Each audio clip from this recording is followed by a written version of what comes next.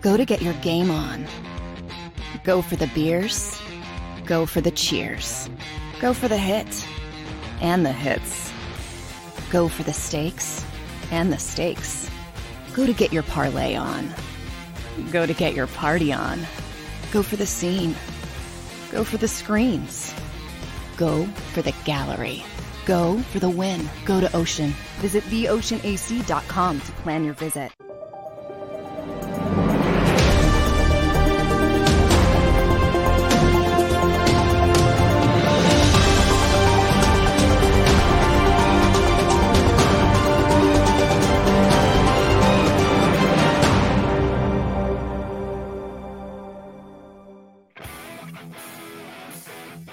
Good morning, NFC East, and welcome to another Football Friday. Once again, Jeff Kerr from CBS Sports here with you today.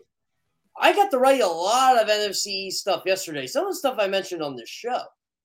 But I wanted to get into this that developed before we get into the Eagles-Commanders here. Jerry Jones was a quarterback controversy in Dallas. What is he, insane? This is his reasoning. So, obviously, the Cowboys want Cooper Rush to play well because they want to stay in the NFC East race. Fine, I understand that. But Jerry Jones wants a full-blown Philadelphia, Carson Wentz, Nick Foles quarterback controversy. You know, the one where the Eagles won with Carson Wentz, but then they won the Super Bowl with Nick Foles. Then Carson Wentz plays okay, and then, you know, obviously he's playing hurt. The Eagles are 6 and 7. Nick Foles comes in, wins the last 3 games, wins the playoff game. That type of quarterback controversy. Because that means the Cowboys are winning, according to Jerry Jones. He's insane. He is absolutely insane. You just paid the guy $40 million to be their quarterback. When the Eagles had this type of thing, Carson Wentz wasn't paid yet. Jerry Jones wants Cooper Rush to basically unseat Dak Prescott. The next Tony Romo, the next undrafted superstar. There was no quarterback controversy, by the way, when Tony Romo became the quarterback of the Cowboys. Once they moved to Tony Romo, that was it. That was the end of Drew Bledsoe. That was it. The Cowboys struggled at quarterback for years with Quincy Carter, and he had his issues and was out of the league. Vinny Testaverde, Drew Bledsoe. Remember Chad Hutchinson, I think, was in that mix at some point. Maybe he was before them. But then they eventually went to Romo, and they never looked back. They've had pretty much, 15, 16 years of quarterback peace between Tony Romo and Dak Prescott? It's a good problem to have. Now you want a quarterback controversy because your team's so irrelevant, you can't win anything? Is this what you're going to do? You want a quarterback controversy so guys like Jeff Kerr can write about you? Fine, I'm all ears. Absolutely. You want to do that? Fine, Jerry. See the repercussions of that for your franchise. You're paying the guy $40 million and you want him in a quarterback controversy. You want his job questioned. There is no quarterback controversy in Dallas. It's Dak Prescott. I don't care how well Cooper Rush plays. It's Dak Prescott. And he played well last Sunday. I don't think he played great by any standards. It's great in the first quarter. But then they had the same inconsistent problems on offense. Dallas won that game because of their defense, not because of Cooper Rush. Cooper Rush made some big throws on that last drive. But Dallas won that game because of their defense. Jerry's insane. He's just insane. So he said he would walk to New York to get that quarterback controversy. He wants Cooper Rush to play well against the New York Giants on Monday night. So we can talk about this. I was thinking of maybe bringing it up at some point, but no, there is no quarterback controversy in Dallas. There isn't any. It's Jerry Jones. It's Dak Prescott. Ezekiel Elliott shot down too, by the way. He said, who knows if the media actually believes it. He's just giving you all something to write about. It's all marketing. Yeah, it is all marketing. It is all marketing. It really is. You can't go through life in the NFL with quarterback controversies. Not every quarterback controversy is Joe Montana, Steve Young. You got the Doug Flutie, Rob Johnsons of the world. in that mix. You got the Mitch Trubisky, Kenny Pickett's of the world. By the way, let's get into that Thursday night game for a second. Why is Mitch Trubisky the starting quarterback of the Pittsburgh Steelers? This is 3 games now. He has absolutely sucked on par for his career. Everybody says how well he did with the Bears. I didn't see it. I just saw a product of the modern NFL when he put up stats. Yeah, 6 touchdown game once. Mitch Trubisky is not good. Not saying the Steelers' play calling has been any better either, and their offensive line's been better. I still know what Matt Canada actually provides that offense as a play caller. I don't think the offensive line protects Trubisky enough. He only seems to go to DeAndre Johnson. Okay, Deontay Johnson. Sorry, it's 7 a.m. Yeah, Deontay Johnson. That's the only guy he seems to go to. George Pickens says he's open 9 out of 10 times. Well, yeah, if you saw that catch last night, even when he's not open, he makes plays. Chase Claypool needs to get the ball more. Pat Freiermuth needs to get the ball more. Steelers don't open the ball up to their tight ends enough. Yeah, I'm sorry. I'm not sold on Mitch Trubisky. I'm not. Stinks. Should have never started with him to begin with. I don't think they're going to go to Kenny Pickett anytime soon, though. They got the mini bye, then they play the Jets. I just don't see them going to Mitch Trubisky. They have to win week 4, by the way, if Pittsburgh wants to stay in this. Because I don't think Baltimore's going anywhere. Cleveland's 2-1. Probably should be 3-0. Should be 3-0 with Jacoby Brissett. If I'm a Cleveland Browns fan, I am feeling a lot better about my football team today. A lot better. Because the truth of the matter is, they should be 3-0. They blew a 13-point lead to the Jets with under 2 minutes left. Should never have happened. Jacoby Brissett's been fine. More than fine. He's running the offense well. You have Nick Chubb, you have Kareem Hunt. Look, I'm glad Cleveland got a franchise quarterback, by the way. I just don't like the franchise quarterback they got because of his transgressions. They sold out. They could have won this year with Baker Mayfield, Jacoby Brissett, whoever. They're proving that. I think they're truly going to be 6-5 when Deshaun Watson comes back. But I get why they got the franchise quarterback, because now they're Super Bowl contenders. Whether you like Deshaun Watson or not, or anything he's done, his talent on the field is undeniable, even though he hasn't played in 2 years.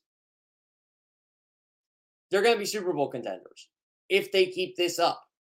If they win 2 out of every 3 games, that is what? 8-4? 7-4? Because Deshaun Watson will be back by their 12th game. So 7-4, they're in great shape. They'll be in great shape if they keep that pace up. And they should be 3-0. Nick Chubb is a beast. Kareem Hunt runs the ball hard. Amari Cooper is the playmaker they need. By the way, Dallas, you guys are idiots getting rid of Amari Cooper. Absolute idiots. First Browns wide receiver since 2013 that back-to-back 100-yard receiving games? Amari Cooper, making a difference in that offense. Donovan Peoples-Jones makes plays. Oh, Dallas. Every bad thing just seems to come back. We'll preview Dallas Giants a little bit. Maybe later in the show. We got Monday to do that too, by the way. But we got to break down some Eagles Commanders here, guys. I think Jalen Hurts, in my honest opinion, is going to feast on Sunday. I think what you saw Monday night against the Vikings, you might see something similar Sunday. Because this defense is worse than the Vikings. They can game plan all they want. They can force Jalen Hurts to throw. But I'm going to tell you right now, the Eagles will be able to run the ball off this team, and they will be able to throw the ball off this team. And I'll be shocked if they don't. I know it's a week-to-week league. But from what I saw from the Washington Commanders, watching their first 2 games, and I've watched them multiple times, it is bad. Their defense is bad. Kendall Fuller is struggling in coverage. It's their starting quarterback. DJ Chark dropped a long touchdown pass last week, or his overall coverage numbers would have been worse. He is really having problems with the receiver, seeing the football. Bobby McCain, the safety who plays next to Cam Curl, he's been struggling in coverage. They didn't have Cam Curl last week, by the way. I think that's going to be a major difference for them if Cam Curl's able to play Sunday. He'll probably be listed as questionable, but we'll see. But Bobby McCain's been struggling. The whole secondary's been struggling. William Jackson, their other starter. This is his numbers for this year. 9 catches on 10 targets. So he's been targeted 10 times, and he's allowed 9 catches. 137 yards, 15.2 yards per catch, and abysmal 152.1 passer rating quarterbacks have when they target him. You don't think the Eagles are going to try to feast on that? They're going to feast on this secondary. But they're blaming guys like Jamin Davis, Cole Holcomb. Cole Holcomb hasn't gotten much of the blame, but Ron Rivera and Jack Del Rio, their defense coordinator, has blamed Jamin Davis. And he responded to that in kind on Instagram in a since deleted post. It's a movie clip if you want to check it out. Just search Jamin Davis on Twitter. You'll thank me later. It's fun. It's a funny movie clip from a funny movie. And his teammates liked it a lot. So they know Jamin Davis isn't the source of their struggles. They're all struggling. This is just in pass coverage. Now you got running the football. The Eagles have the number 1 rush offense in the NFL since last year. Shane Steichen does a brilliant job of mixing up the pass and the run and having creative run designs. Yeah, Washington can't tackle. They're having trouble up front. They really miss Matt Ioannidis, who's with the Carolina Panthers now. They really miss Tim Settle. He's not there anymore. He's in Buffalo. I'm pretty sure he's in Buffalo. I got to remember that, but I'm pretty sure he's in Buffalo. Again, 7 a.m. But they really miss those two. Badly in the run defense. Jonathan Allen and Deron Payne are good. They're good pass rushing tackles. They really miss Matt Ioannidis and Tim Settle. They were their run stoppers. Montez Sweat's pretty good against the run, but again, with no Chase Young there, he's kind of the guy work on stopping. Their defensive line's still good, don't get me wrong, but they really miss those players. So they're having oodles and oodles of trouble against the run. Eagles offense might score a bunch on Sunday. They might. If they play to their capability, they should. Jalen Hurts should have another good game. I saw someone comment, not on the live stream yesterday, someone put a comment on my Twitter saying, this is how dumb people are, by the way, some people. The Vikings let Jalen Hurts throw the ball in the middle of the field because they know he can't throw. Yeah, they did. And they paid for it big time. Jalen Hurts has the highest yards per attempt in the league. Jalen Hurts leads the league in yards per attempt on passes toward the middle of the field. It's over 12. He's second in the league in percentage of balls thrown to his left. So everything you could criticize Jalen Hurts for is out the window. What now, haters? And the ones that do hate now, you're fans of another team. They're just morons. I don't see it on here. I don't see it from you guys. You guys have been pretty much rational. It's the people who want attention are trying to get a response out of me. And all they're going to get is a stat to make them look like a fool. Jalen Hurts has been really good the first 2 weeks. He should be able to continue that on Sunday. I do think the Eagles are going to win this game Sunday. I think Carson Wentz will play well enough. I just don't know if the Commanders will score a lot of points or I should say 30 points because they're very inconsistent. It's a very inconsistent offense, as you saw in the first half against Detroit if you watch the game Sunday, as you saw in times against Jacksonville, but it's a very good offense. They're still trying to put everything together. It's early. You got to really like what you're seeing out of the Commanders offense, though. If you're a Commanders fan, you really like what you're getting out of Carson Wentz right now. Okay, guys, so we got a special guest today. We got Anthony Armstrong, former wide receiver for Washington, played with Donovan McNabb, had a really good year in 2010, played for Dallas Cowboys at one point in his career. We're going to have him on. We're going to preview Eagles Commanders. We're going to preview NFC East. Anthony Armstrong from Blev on Commanders. I think that's how you say it. I think it's Blev, but he's a podcast host there. We're going to have some good conversation right after this.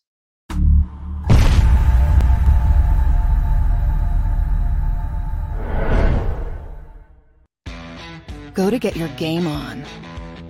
Go for the beers. Go for the cheers. Go for the hit and the hits. Go for the stakes and the stakes. Go to get your parlay on. Go to get your party on. Go for the scene. Go for the screens. Go for the gallery. Go for the win. Go to Ocean. Visit theoceanac.com to plan your visit. The greatest fans on earth. It's a bold statement, but would you expect anything less from Philadelphia? 58 years of heartache creates a toughness, a grit, a resolve not found in most. Sure, our prayers were answered, but now that we've had a taste, we're looking for more. Pondley Hockey, official partner of the Philadelphia Eagles. Action News at 11 with Rick Williams. It's the team you trust to bring it all together. The stories that impact your community. A sports roundup for the locals. And the AccuWeather forecast you depend on. Action News at 11 with Rick Williams. Go passionately. Go fearlessly. Go confidently. Go Birds! Go confidently towards your goals with First Trust, Philly's hometown bank for nearly 90 years, and the official bank of the Philadelphia Eagles. We're focused on getting you over the goal line. So go with conviction, go with trust, Go Birds! and go forward with us by your side. First Trust Bank, the official bank of Philadelphia dreams. Oh, and go Birds.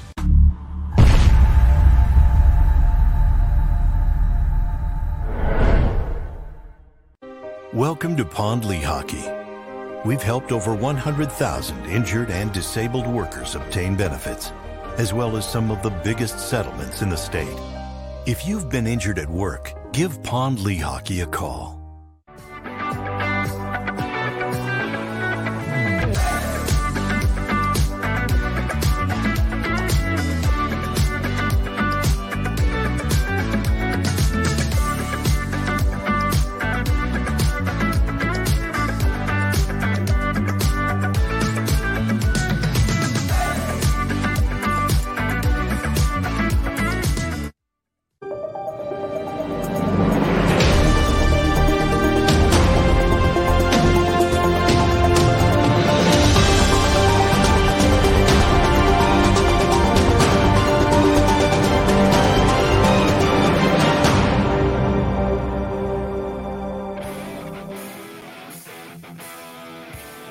Guys, you got Anthony Armstrong. By the way, is it Blev or Blev? It's believe. It's believe. Okay. So it's okay. I'm gonna let the first one slide, Jeff. All right. Next one now. We may have to fight. Oh, of course. Well, by the way, I have haunting memories of you catching long passes against the Eagles. By the way, that 2010 year. So I think that we're was all fun. Yeah. So before we start here, what was it like playing with Donovan McNabb? Just out of curiosity. Oh man, at the time, shoot, it was a dream come true.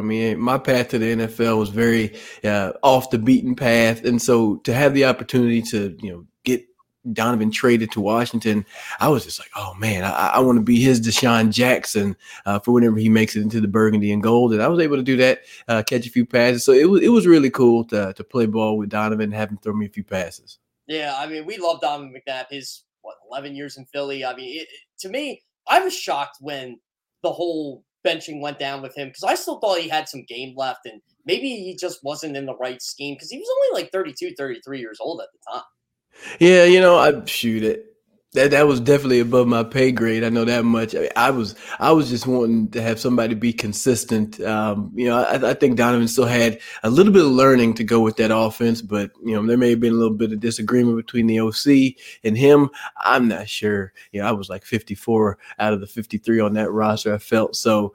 I wasn't in any position to get too upset. I mean, hell, you had Rex Grossman throwing the ball as well, so he was a Super Bowl quarterback also. So both guys, I wasn't too upset with.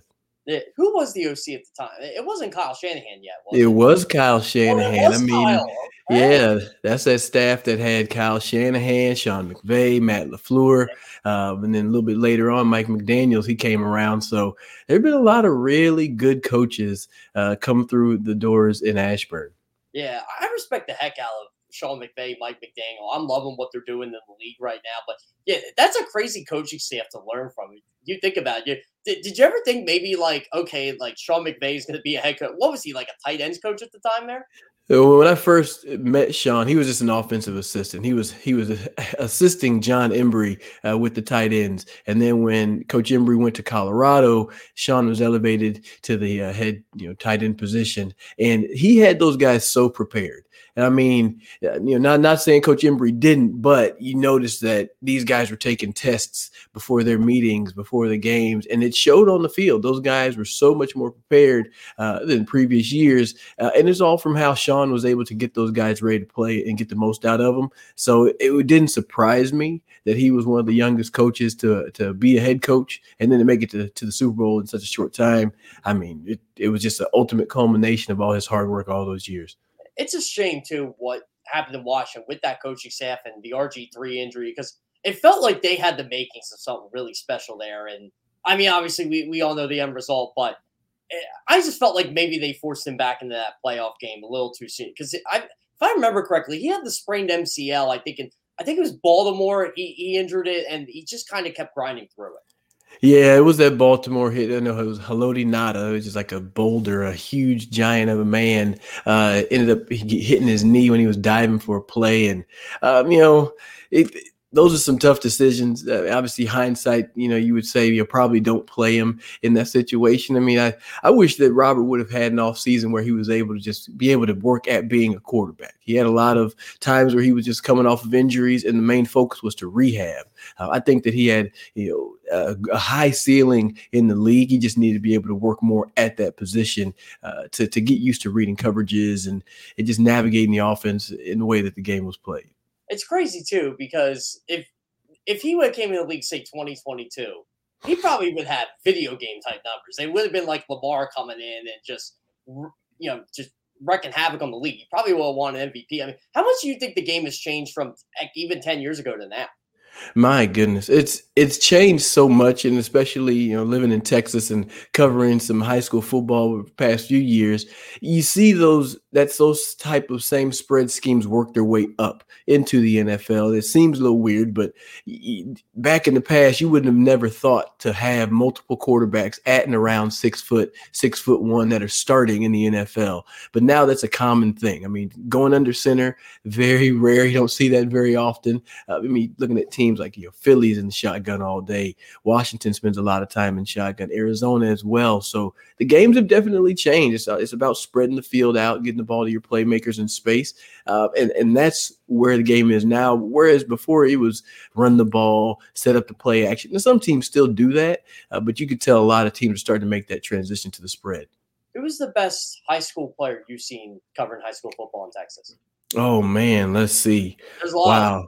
There's a lot. I mean, I remember seeing Baron Browning play. That was my first year to actually cover some games. And Baron Browning in high school, Nick Saban was at that game. So there was already a buzz in the building. But this guy was just standing over everybody. He just was dominating everybody across the field. Another guy, I think he's at OU right now, running back. Goodness gracious. Oh, What's yes. his? Yeah, I'm drawing a blank too. The running back, I cannot think of his name. Oh my goodness, I'm so sorry. But either way, he was taking every run to the house, and it would be 3rd and 20, and they would still hand the ball off to him, and he would still go and get the first down. And another guy coming out of, he's probably in Arkansas now, plays safety, Jalen Catalon. Maybe a lesser known guy, little known guy, but that guy is all around the football. So, those are a couple of young guys that are kind of working their way up into the league. Yeah, speaking of Texas players high school players that came out of Texas, Jalen Hurts is one of them. And I still remember hearing about him. This was like, maybe, 6-7 years ago. And what he was able to do there, 5-star recruit, goes to Alabama. Has a pretty good career there, pretty good career at Oklahoma. Now he's tearing it up with the Eagles. What have been your thoughts on watching Jalen Hurts from the opponent's viewpoint? I'm impressed at how he's taken a step in the league so far. And if it wasn't for a guy in Buffalo, you'd put Jalen Hurts' name in the MVP conversation. I mean, sure, he's only got one touchdown pass, but if you look at the way that he's handling the offense and he's navigating things, he's in the most control. And they've done a great job at building around him, offensively and defensively. I mean, you think adding Hassan Reddick doesn't make a big difference on offense, but it does. Adding Chauncey Gardner-Johnson, adding James Bradbury, it helps you be a little bit more aggressive on defense so you can get the ball back to Jalen Hurts in this offense. And he is definitely the spoon that stirs the pot, if you will, for this offense. And I'd love to see his maturation. It just sucks to have to play him twice a year. Speaking of Washington, I know that, to me, I've been kind of impressed with what they've been able to do the first 2 weeks with how bad their defense has been. But overall, it seems like Carson might be the guy there long term. It's definitely, it's been an impressive start. I have said it's probably, a 4 or 5, maybe 6 week thing before you see this offense really hit their full potential. And week 1, they came out a lot better than anyone anticipated. At first, people were saying, oh, it's just Jacksonville. Yeah, but Jacksonville just blanked somebody, so and sure, it's Indy, and you can say whatever you want, but you still got to give a little bit of respect to that. Jacksonville has some talented players. Now, you flip and see what they did, what Washington did against Detroit. It wasn't as impressive. It definitely showed some holes and showed some areas of improvement that this team still has to overcome. And those things can happen. So right now, they're a little bit ahead of the curve. They're hitting a little bit of early adversity, but I think that they're going to be okay moving forward. And if Carson can continue to just play solid football and not make any crazy mistakes. I mean, I think that's the main thing that everybody kind of waits for when it gets down to Carson Wentz is he going to make a big mistake? If he can limit those things and just continue to spread the ball around to the offense, I can see him being in Washington longer term. What's crazy about the mistakes is it feels like it's when you send maybe 5 or 6 defenders at him, or, it's like a crazy blitz package is when he kind of forces the issue. Has he done that through 2 games in Washington?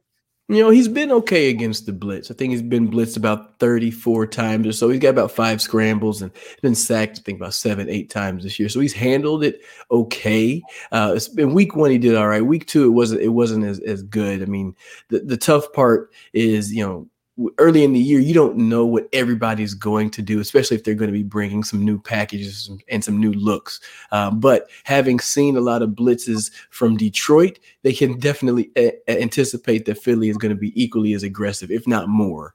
So now you have some tape of bad blitz pickups. Let's clean that up, and then you can improve in week 2. So I mean, week 1, the Washington O-line gave him the most time to throw the ball, and he's had 2.8 seconds or so to get the ball off, which is pretty good in the league. It's more than Jalen, to say the least. But pressure is always going to kind of set some people off, and how he's able to handle that and quickly make it to his outlets are going to be huge. So who the heck's going to play center Sunday? Oh, man. Well, they just signed Nick Martin. He's a longtime vet, played with the Texans for a while. So it's good to have somebody who's been in the league and actually seen some of the different schemes and looks that could come out against them. So Nick Martin may be the guy that lines up. And then you have Wes Schweitzer as well, is somebody that, he's been on the injured report, but he may make his way in. But that's good because, I mean, I thought Washington's O-line has been more than decent over the first 2 weeks. I love the tackles they have. It's better than most teams. But overall, though, how can I put this with this offense? I think Jahan Dotson just changes the game for them. I loved him, obviously, Penn State grad. Loved him coming out of Penn State. Thought whoever got him was getting a star player.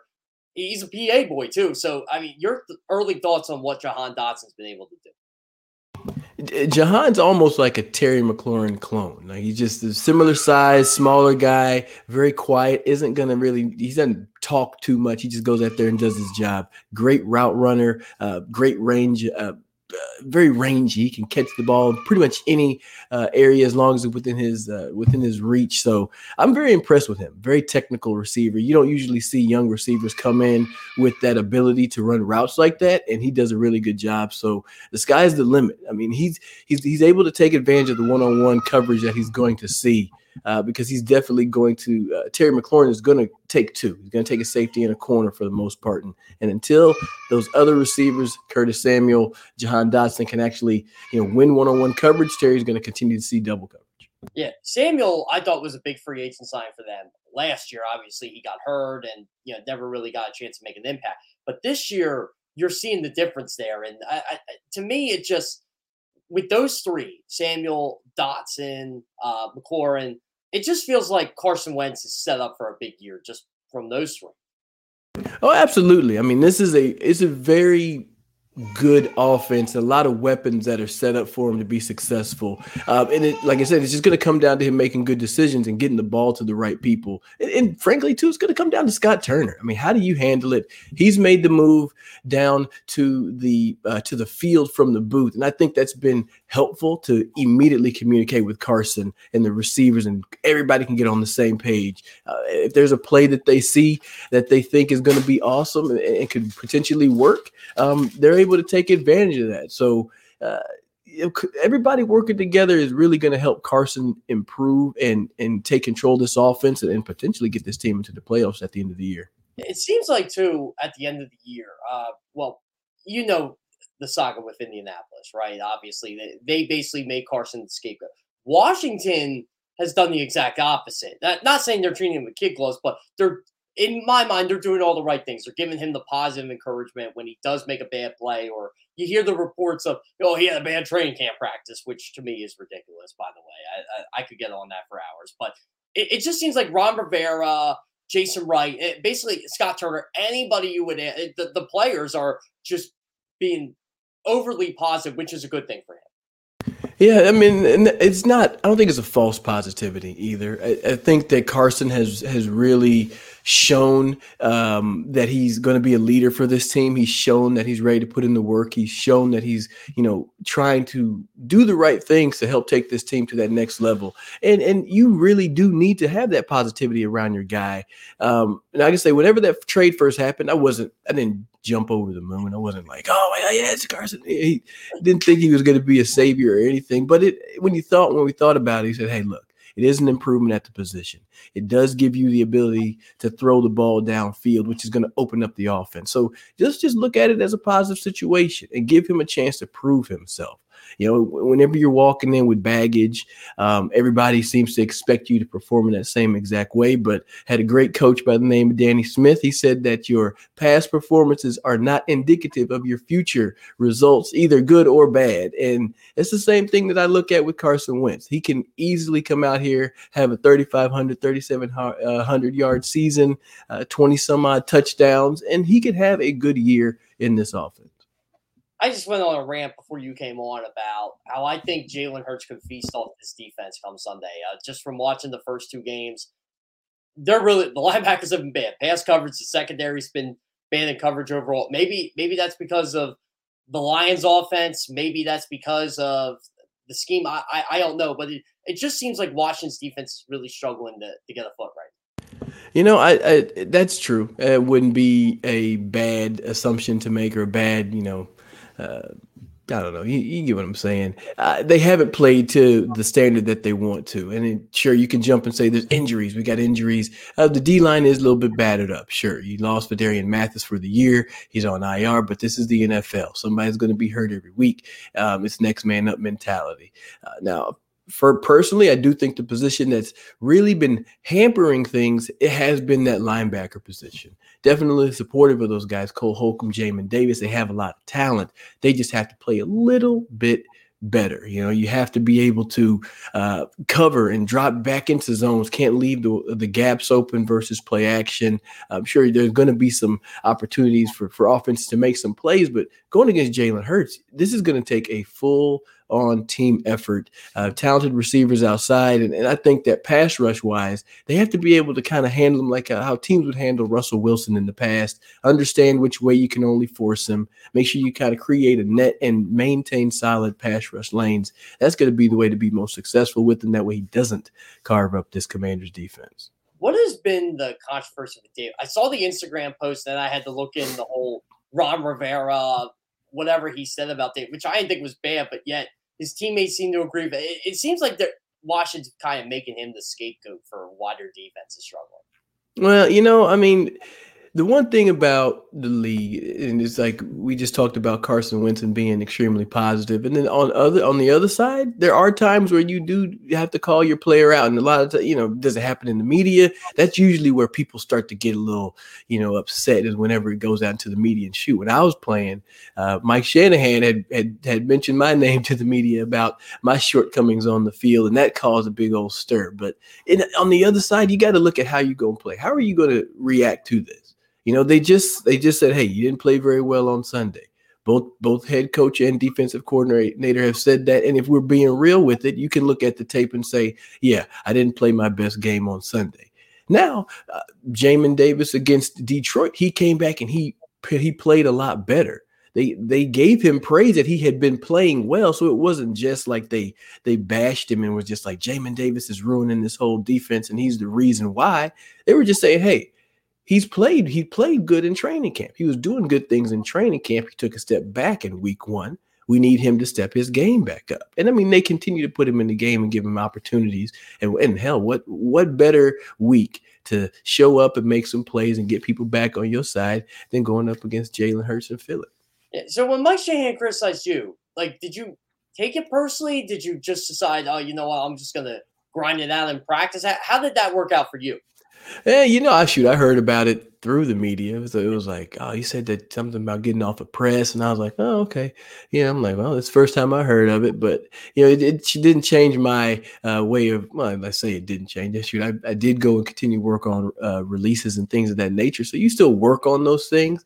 And you just got to go out and put good stuff back on tape. I mean, it's just, you get called out, you got to step up and do your thing. I mean, the NFL is just one of those leagues where there are very few times where you do actually get called out and say, hey, man, you need to step up. And that may be your sign that you ain't getting many more chances after this, right? So just step up and play. And I saw the post too, and I get it. It does get frustrating when you go on Twitter and people are bashing you and you seeing your name trending for all the wrong reasons. But I get it. I understand. Just show up. Just go play ball.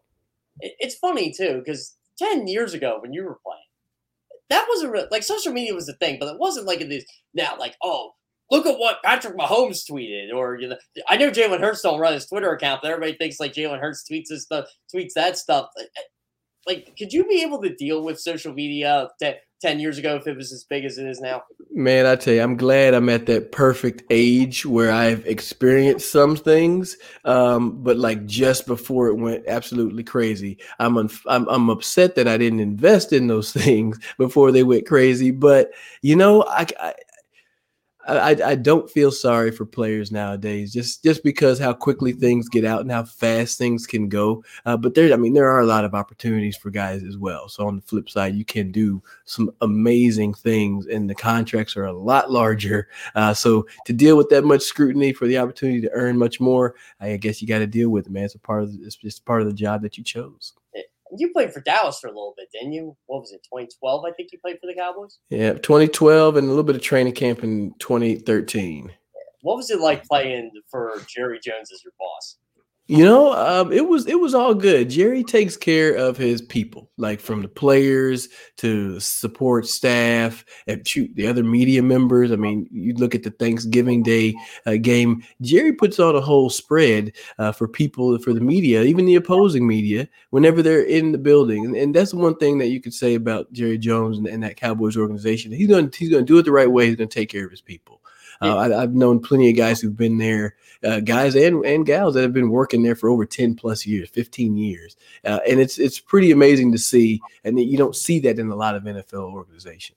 Yeah, we call him a quote machine because I feel like he has something for me to write about every day. And the latest one is, I want a quarterback controversy in Dallas. I'm like, no, you don't. You don't want that, Jerry. But I get it. And Zeke kind of shot that down saying, well, yeah, he's just giving us something to write about. Who knows if he actually believes what he says. But it is kind of funny, though, every time he's featured, like, okay, what's going to pop out next? Well, it may be one. Jerry is a great businessman. He knows how to stay on that front page. He's going to definitely keep it interesting. I mean, shoot, hey, quarterback controversy. Hey, little bit of competition isn't anything. But I mean, like you said earlier, you got to step up in this league. And I know Dak being injured, it's unfortunate. The rest of the NFC East is not crying for the Cowboys. But when Dak comes back, hey, if Cooper Rush is flying high, Dallas is going to have to make a decision. Do we need to go back to Dak? But they definitely need to hand the ball back to Dak. Don't even start to get anything too fishy, Jerry. Just hand the keys back over to Dak. Yeah, Jerry Jones gave a lot of positivity to the Eagles this week, too, with Jalen Hurts, with that. I mean, who do you see as the team to beat right now in the NFC East? Man, I tell you, number one, the Giants, I did not have them being 2-0 2 weeks into the season, so kudos to them. They're surprising me right now. I definitely want to see a few more weeks and see how they really are moving forward. I can say Philly is just they've been dominant in both games, and they are built in a way that it's almost like, well, pick your poison. Like, do you want to try to stop us in the passing game and play man? Because Jalen Hurts will run the ball on you. He has 90 yards in scrambles on the season, 14 total scrambles. He handles the blitz very well. So then you say, okay, well, how about this? We're going to play zone like Minnesota decided to do, and he just picks you apart and just meticulously move the offense down the field. So they're playing really, really well. And I think it takes a team effort. You got to find a way to get some special teams in there. But Philly's a tough team. They have everything going for them right now. Don't have a lot of injuries, and they got a lot of momentum. So you would go with the Eagles. Then where would you put the Cowboys in all this? Man, I tell you, when you take into account some of the major injuries that they have, you kind of have to take them out of the discussion for the time being until you see what they're going to look like when they come back. I think Washington at their best can definitely win the division, but after the first couple of weeks, you'd have to give the edge to Philly. And shoot, 2 and 3, you got to go Dallas, Washington, and New York are real close in the middle. Dallas, I'm going to hold off because it's tough to say when you don't have your starting quarterback and you don't have Tyron Smith at left tackle. They beat the Bengals, which was, I thought they were gonna cover, and they ended up winning. So they beat the Bengals, and that's a team that's got me a little confused. But right now, it's just almost too early. It's too early, but Philly is the one with the most momentum right now. Did we buy stock in the Giants if they beat Dallas this week? No. I wasn't all the way comfortable with it. And the fact that Cooper Rush played, pretty well. I mean, hell, he's 2-0 in the league. So let's not, try to shoot down his abilities. But so there are certain times where when you have a quarterback that just runs the offense the way that it's supposed to be ran, that things seem to run smoother, right? Defenses can't study tape on Cooper Rush to understand what Cooper is thinking when he's throwing the ball, right? There's so much tape on Dak, so people can understand how Dak will, execute the offense. So right now, Cooper Rush is working off the fact that people don't really know what he's going to do. They got 2 games of tape, one from last year, and then they have one from this year. So I think that right there is going to be just enough to keep Dallas ahead. And plus, I think the rest of their team is overall better in comparison to what New York has. So that's my thought. And do you think the Eagles beat Washington? Do you think Washington beats the? I mean, to me, it's going to be close. I think. Yeah.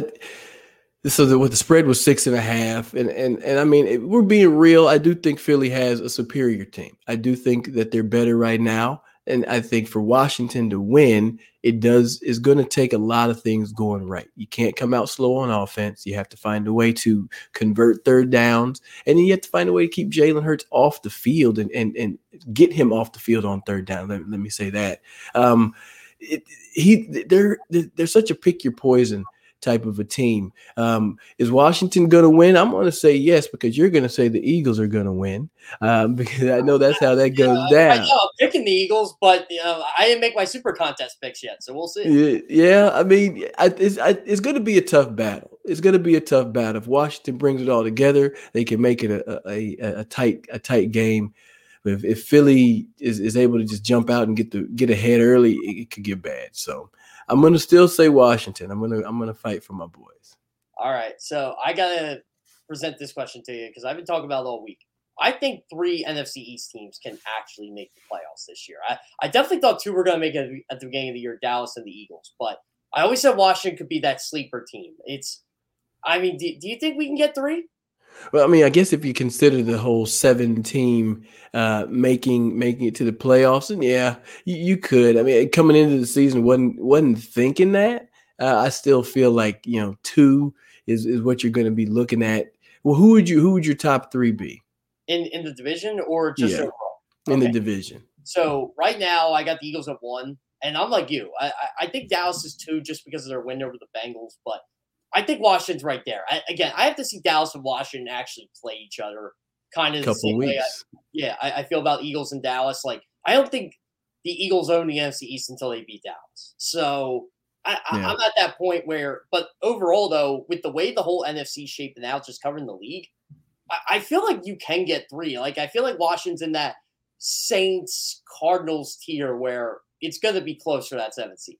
Yeah, there's going to be some other divisions that kind of beat each other up enough, and there's a team from the East that kind of lingers around just enough, and then they can make their way into the playoffs. I mean, shoot, you know how the schedule makers do. They have the Washington schedule has like 5 division games or something in like the last 6 weeks or something ridiculous. It's really weird. Yeah, I mean that is rude. That's just not nice. It's tough. I mean, it is great for fans and being able to watch the game and understand that every game at the end of the year really means something. But my gosh, that is a brutal finish to the season. Just division game after division game. Yeah, I forgot about that. Sunday's game is like the last NFC East game we'll see from Washington until November. I don't like that year. I know they did that with the Eagles for a lot of years. I think they do that with the Giants a lot. Yep. I don't know how to feel about it because sometimes it benefits you, sometimes it don't. And I still don't like the whole division game in the final week of the season for every team. I do. I like it. You like it. I like it. I like it because it makes it mean something. It sucks whenever you turn on the game and it's like the 3:25 and it's between 2 teams who one's already clinched and the other team has already booked their vacation. And they're just playing their last bit. But whenever you have at least 2 division opponents, and at least it's a rivalry, there's something about that rivalry that still stays intact. And sure, it sucks to be like, hey, man, it's win or go home right now. But why not have win or go home when it's a rivalry game, man? What else could you ask for? What else could you ask for? I do have to add this, though, because in 2020, the Eagles did play Washington on Sunday night, and they know if Washington won, they would get a better draft pick, and they would cost the Giants a chance at the East. And they kind of, I don't want to say they tanked, but they definitely didn't give it their all that game. And I was laughing because Giants fans were complaining about they cost us the division. I'm like, you were 6-10. You didn't deserve it. Hey, man, I tell you, that year right there, it's like that was a wonky year all across the board. Yeah, well, I still can't believe I covered the league in the COVID year. It's been 2 years now, and I don't know. It's that whole year from start to finish was just – I remember we couldn't even basically go to games. I remember, like, you were getting denied credentials for stuff because they're like, well, you're not vaccinated. I'm like, well, no one's vaccinated. It's really weird. I was afraid to even go places at that time. Yeah, I couldn't imagine playing. I couldn't imagine playing in front of just empty stadiums like that. That just didn't seem right. And watching the game with empty stadiums, that didn't seem right. But hey, we've moved past that, and hopefully those times don't return. Yeah, it's something we're going to be talking about 10, 20 years from now. Like, oh wait, that year. Tell me about 2020, Grandpa's like, oh, sit down. Let me get you started. Yeah. It's like, oh yeah, by the way, we actually were shut in our houses for 2 months doing this stuff, podcasting. Man, I tell you, what was your COVID habit that you picked up? Man, hopefully it was good. That's something that you don't mind sharing. let's see. You know what I did? So I was always big on YouTube. I think I watched a lot of old NFL games during the whole thing because I was still working. Film study. Yeah, I watched a lot of old 80s, 90s games because I grew up in the 90s watching, the old NFC East rivalries and stuff. And I miss Pat Summerall and John Madden like crazy now. Yeah. Some of the iconic voices of the game, man. It kind of makes you feel good, warms your heart when you hear those voices of Ed Sables and that NFL film music with the little I can feel it now, man. Basically the voice of God talking to you. But yeah, like I would watch the old Monday Night Football games with Al Michaels and Dan Deerdorf, and I'm like, oh man, I just want to run through a brick wall. I want to go play in the NFL now, just for that. I don't care if I get killed. I just want to go out there and see if I can catch a pass against Deion Sanders or something crazy like that. Man, I tell you what. Now I don't want to talk too loud, but that would be one hell of a fan experience to go about. Come on out here for a day of training camp practice. Oh man, I'll tell you, I've seen what you guys. Everybody says you guys don't work hard. I'm like, I've seen it with Andy. Who said that? Who said that? Well, you got to hear the fans on these guys don't practice hard. I'm like, yeah, they do. They practice hard for an hour and a half. I'm like, you try running as fast as you can for an hour and a half. And you tell me how you feel. Yeah, I'm okay. I am now. See, I got to get kids to school and stuff. We can't even get into that. Training camp is tough. I mean, getting in the league is difficult, and whenever you are there, it's even more difficult to stay. I mean, you got to think. You're getting in the league, you're taking somebody's job. And then as soon as you're in the league, they're already looking at the next draft picks for the next year and the year after that and other teams to take your job. So there's like very little job security, right? You talk about players don't work hard. Like that's crap. It takes you at least 22 years before you even get to the NFL. So don't disrespect the person by saying they don't work hard. Don't do that. Yeah, I agree with you 100%. Anthony, by the way, I got to let you go. I'm going to have you on again. We're going to talk so much NFC East this year. Pleasure you coming on. Believe in Commanders or Believe in Washington? Believe in Commanders on all your podcast networks, man. Check it out. Yeah, check it out. The Believe Network's good. I've been a guest on there for a couple of their shows. It's a good time. I'll just say that. So make sure to tune in to Believe in Commanders. Watch Anthony. All right, man. Appreciate it, Jeff. Thanks for coming on. I appreciate it. You have a good one. Yeah, you too. All right. And I got to give my tribute to Joey McDonald. We're going to put a bow on the show right after this.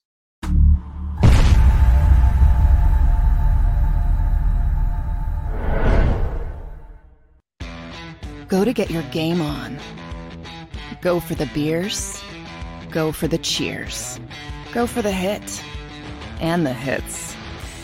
Go for the stakes and the stakes. Go to get your parlay on. Go to get your party on. Go for the scene. Go for the screens. Go for the gallery. Go for the win. Go to Ocean. Visit theoceanac.com to plan your visit. The greatest fans on earth. It's a bold statement, but would you expect anything less from Philadelphia? 58 years of heartache creates a toughness, a grit, a resolve not found in most. Sure, our prayers were answered, but now that we've had a taste, we're looking for more. Pondley Hockey, official partner of the Philadelphia Eagles. Action News at 11 with Rick Williams. It's the team you trust to bring it all together. The stories that impact your community. A sports roundup for the locals. And the AccuWeather forecast you depend on. Action News at 11 with Rick Williams. Go passionately. Go fearlessly. Go confidently. Go Birds!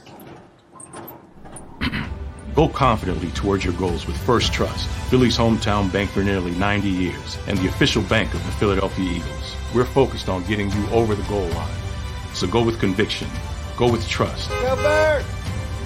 and go forward with us by your side. First Trust Bank, the official bank of Philadelphia dreams. Oh, and go Birds.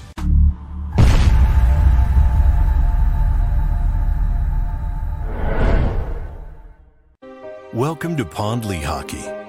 We've helped over 100,000 injured and disabled workers obtain benefits, as well as some of the biggest settlements in the state. If you've been injured at work, give Pond Lehocky a call.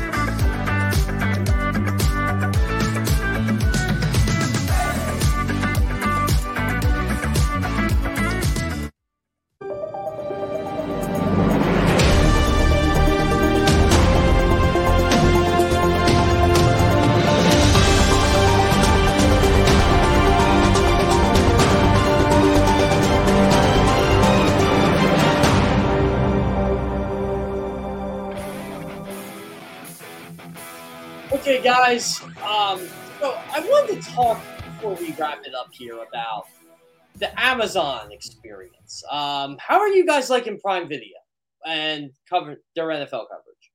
I think the coverage has been fantastic.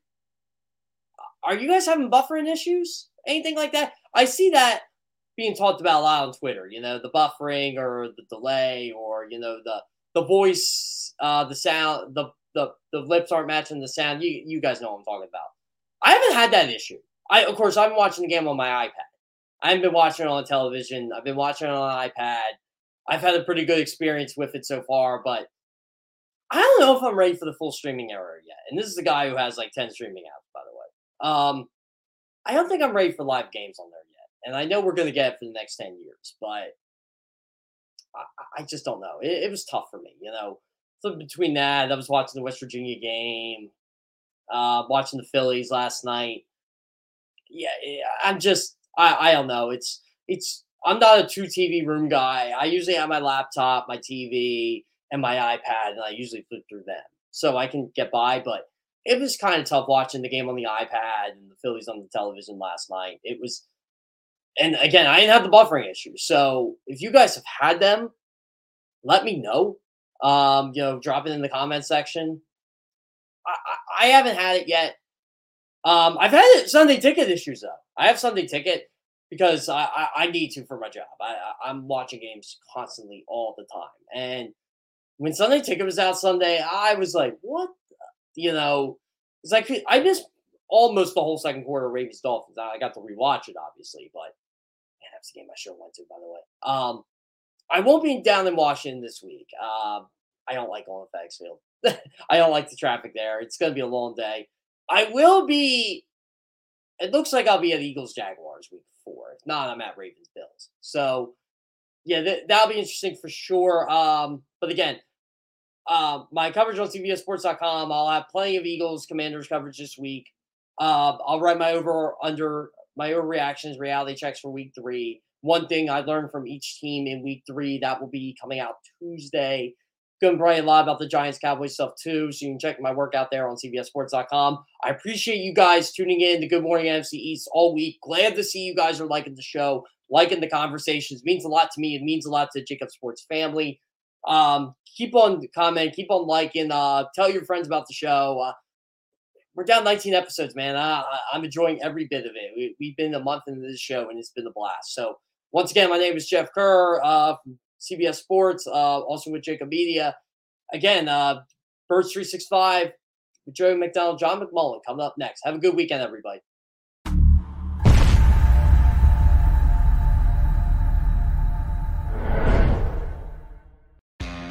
Go to get your game on.